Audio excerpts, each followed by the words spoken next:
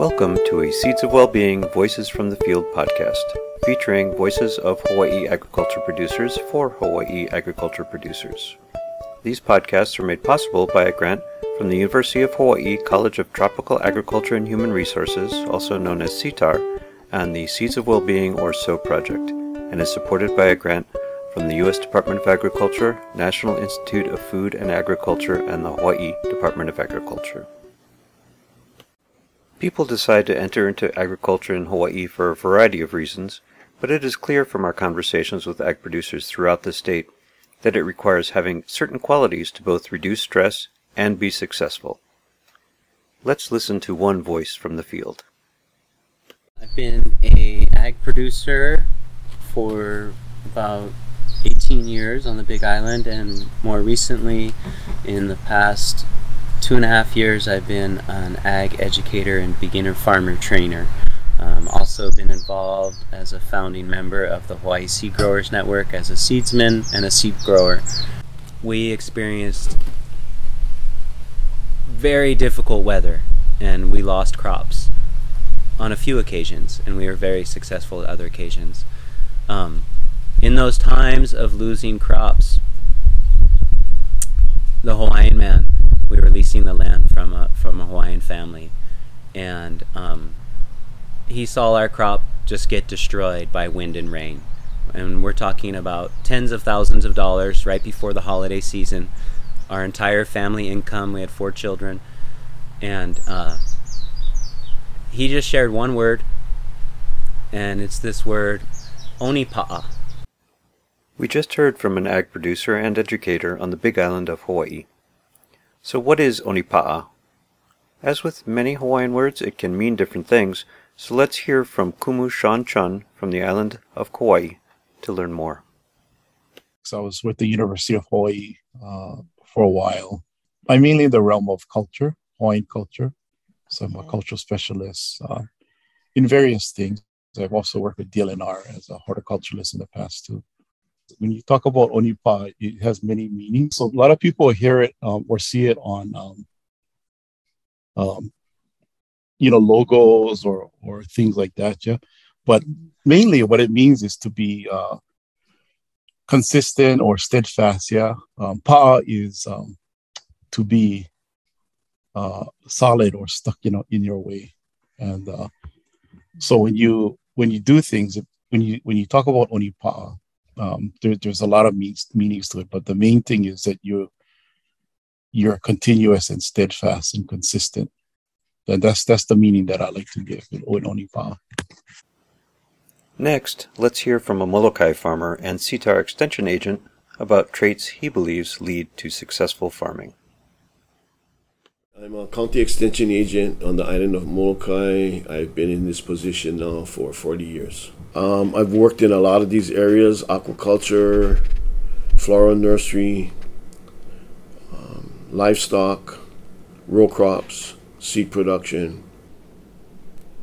And I think you have to really work at keeping a balanced mind, and some farmers just totally stress out when something's happened. Some farmers are like it's like water on a duck. It just rolls off their back, and he said, "You know what? Learn from experience." So there's really different types of people, some of which should not be in farming because they cannot handle the stress. It's like, what do you do when things change quickly and drastically? You're not used to it. There's no social contact, loss of income. People struggle through so many things. Yeah, and so you can either have choices. Yeah, and you can and in the arts and stuff we call it koho'ia. You make choices, and you can either turn and run and go in a different direction, or you can kind of be onipa'a and just be steadfast and look forward to opportunities and changing and go at the times. Yeah. So a lot of times, we get stuck in the thing is like, this was this way and I cannot no longer do it that way. But in reality, being steadfast a lot of times doesn't mean um, continuing in the same method. It also means to look for opportunities and be strong and steadfast in what you need to be doing and get done. So, there's a lot of things I look at for opportunities, rather than looking back and, trying to fight things that we cannot change sometimes. Yeah. So everybody can, whatever that is, everybody can find their own story.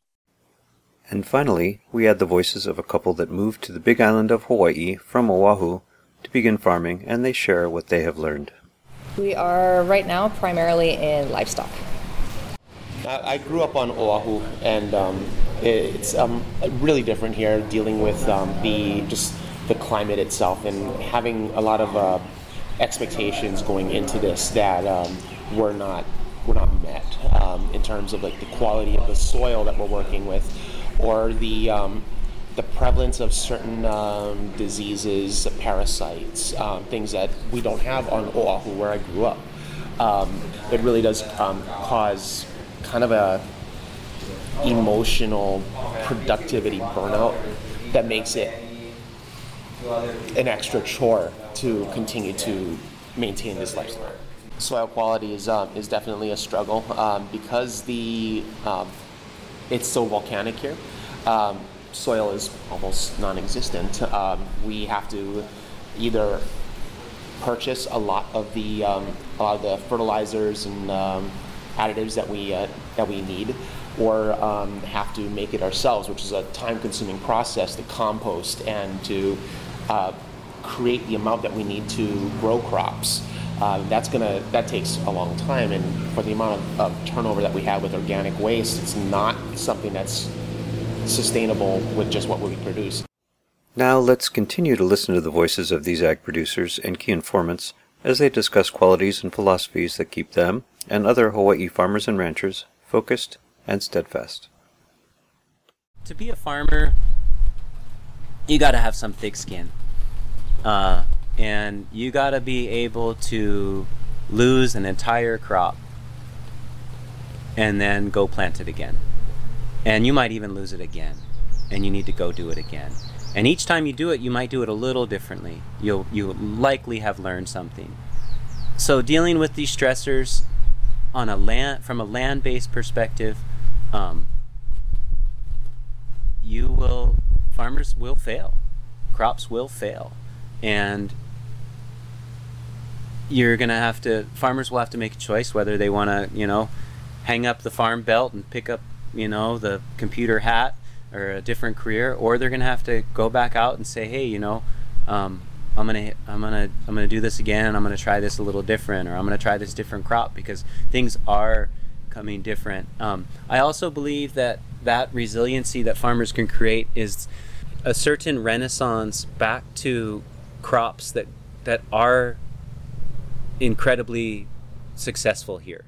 Yeah, I think it's mindset and understanding and the willing to let go of the old and look at new things in a different perspective. So instead of sitting on the problem, you want to think about solutions and reach out to others too, and look what's happening around you. I think being innovative and thinking things from a different perspective and being willing to change and kind of get out of the comfort zone, I think is helpful. For me, one of the primary things that I've done to address the lack of soil is to give up on growing plants for now. And I have, he does a lot more plant stuff. I'm focusing mainly on the livestock. And so our property being super rocky and, interestingly enough, maybe having more nutrition in it somehow than some of the other lots, our goats do really well with a minimum amount of input. So I'm thinking that is a direction that I want to move in more. As the goat farmers in our area get older and start to not want to keep bucks anymore, I'm kind of the person collecting the genetics, the bucks. So we have one really good dairy buck who was rented out multiple times this year and is already on reserve for multiple people for next year. And then there's a buckling that we'll be getting here in a few weeks who, is barely 4 months old. And I already have people asking me if they can rent him when he's old enough. because really good like meat and dairy genetics there. And so, part of it is sometimes just accepting that the thing you wanted to do isn't super feasible, and then figuring out what is possible with the land that you have and that fills a need in the community. And for us right now in our local area, keeping bucks is fulfilling that need. We now hear their thoughts on what is often described as a spiritual connection to the land. Learning and understanding that as a traditional Hawaiian practice, we're connected to the land. And with that comes a certain level of spirituality. And so with that comes along with understanding that we have a responsibility to the land and to the environment.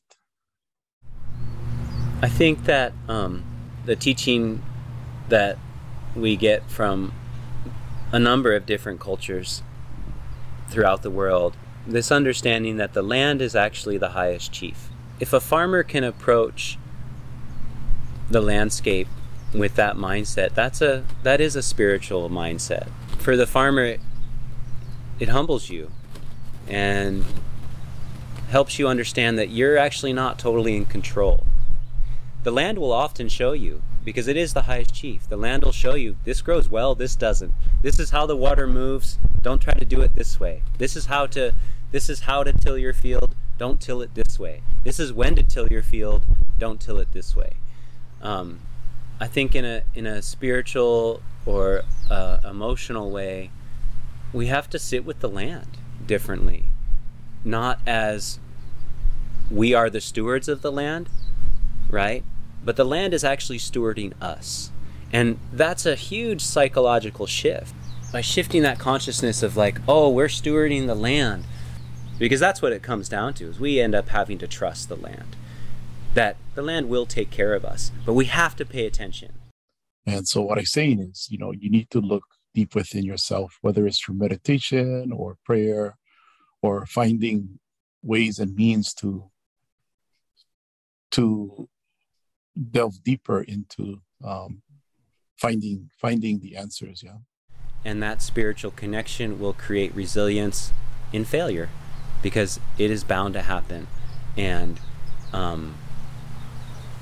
it doesn't mean you need to quit. I think farmers are just special people, and they have something innate in them that makes it a love, and a passion to do that. Because I've known and seen a lot of people, they want to farm and do these things, but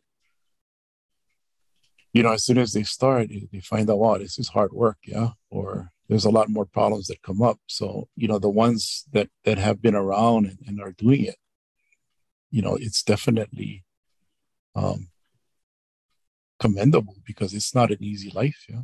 It's not only the psychological stuff, it's the physical stuff, it's the mental stuff, and it's the spiritual stuff. It's this whole thing that you got to address every single one of them, and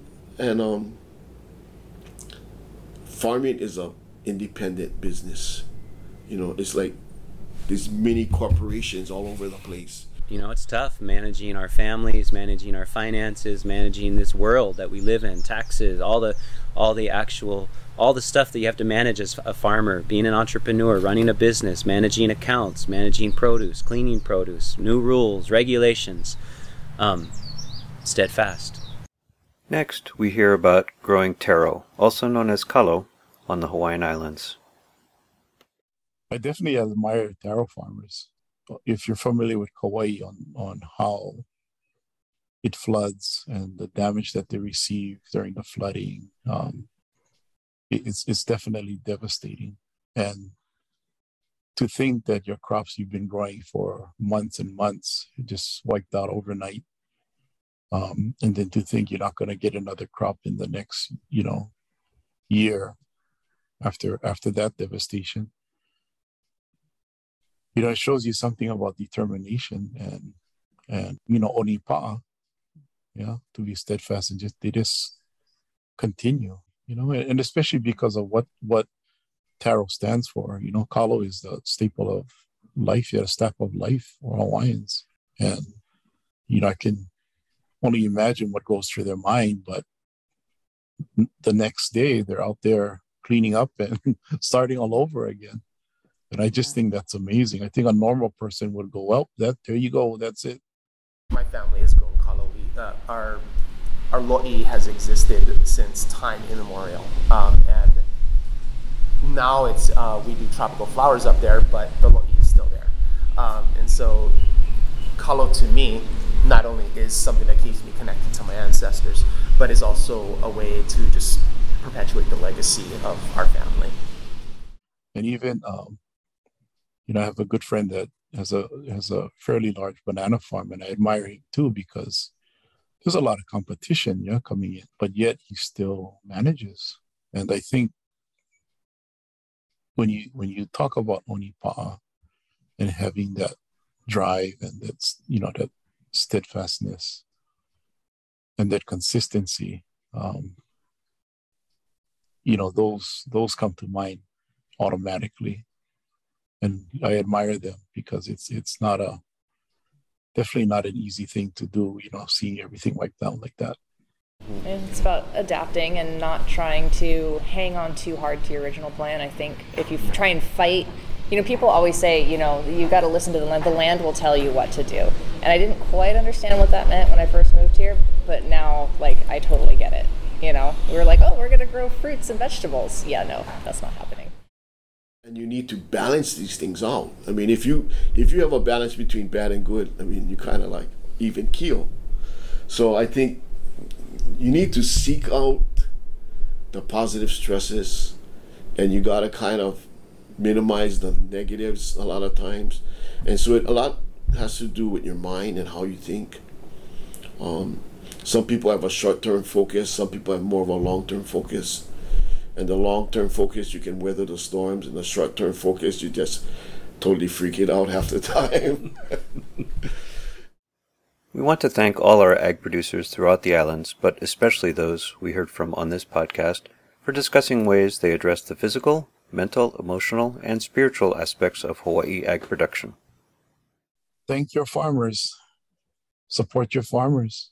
It's not easy. If anybody ever tried to grow their own fruit or food, they know that it takes time and money, and take something from seed to the market is time consuming. And just a simple appreciation and supporting is what will make it go round. I just encourage all my fellow farmers and producers out there, Onipa'a, steadfast.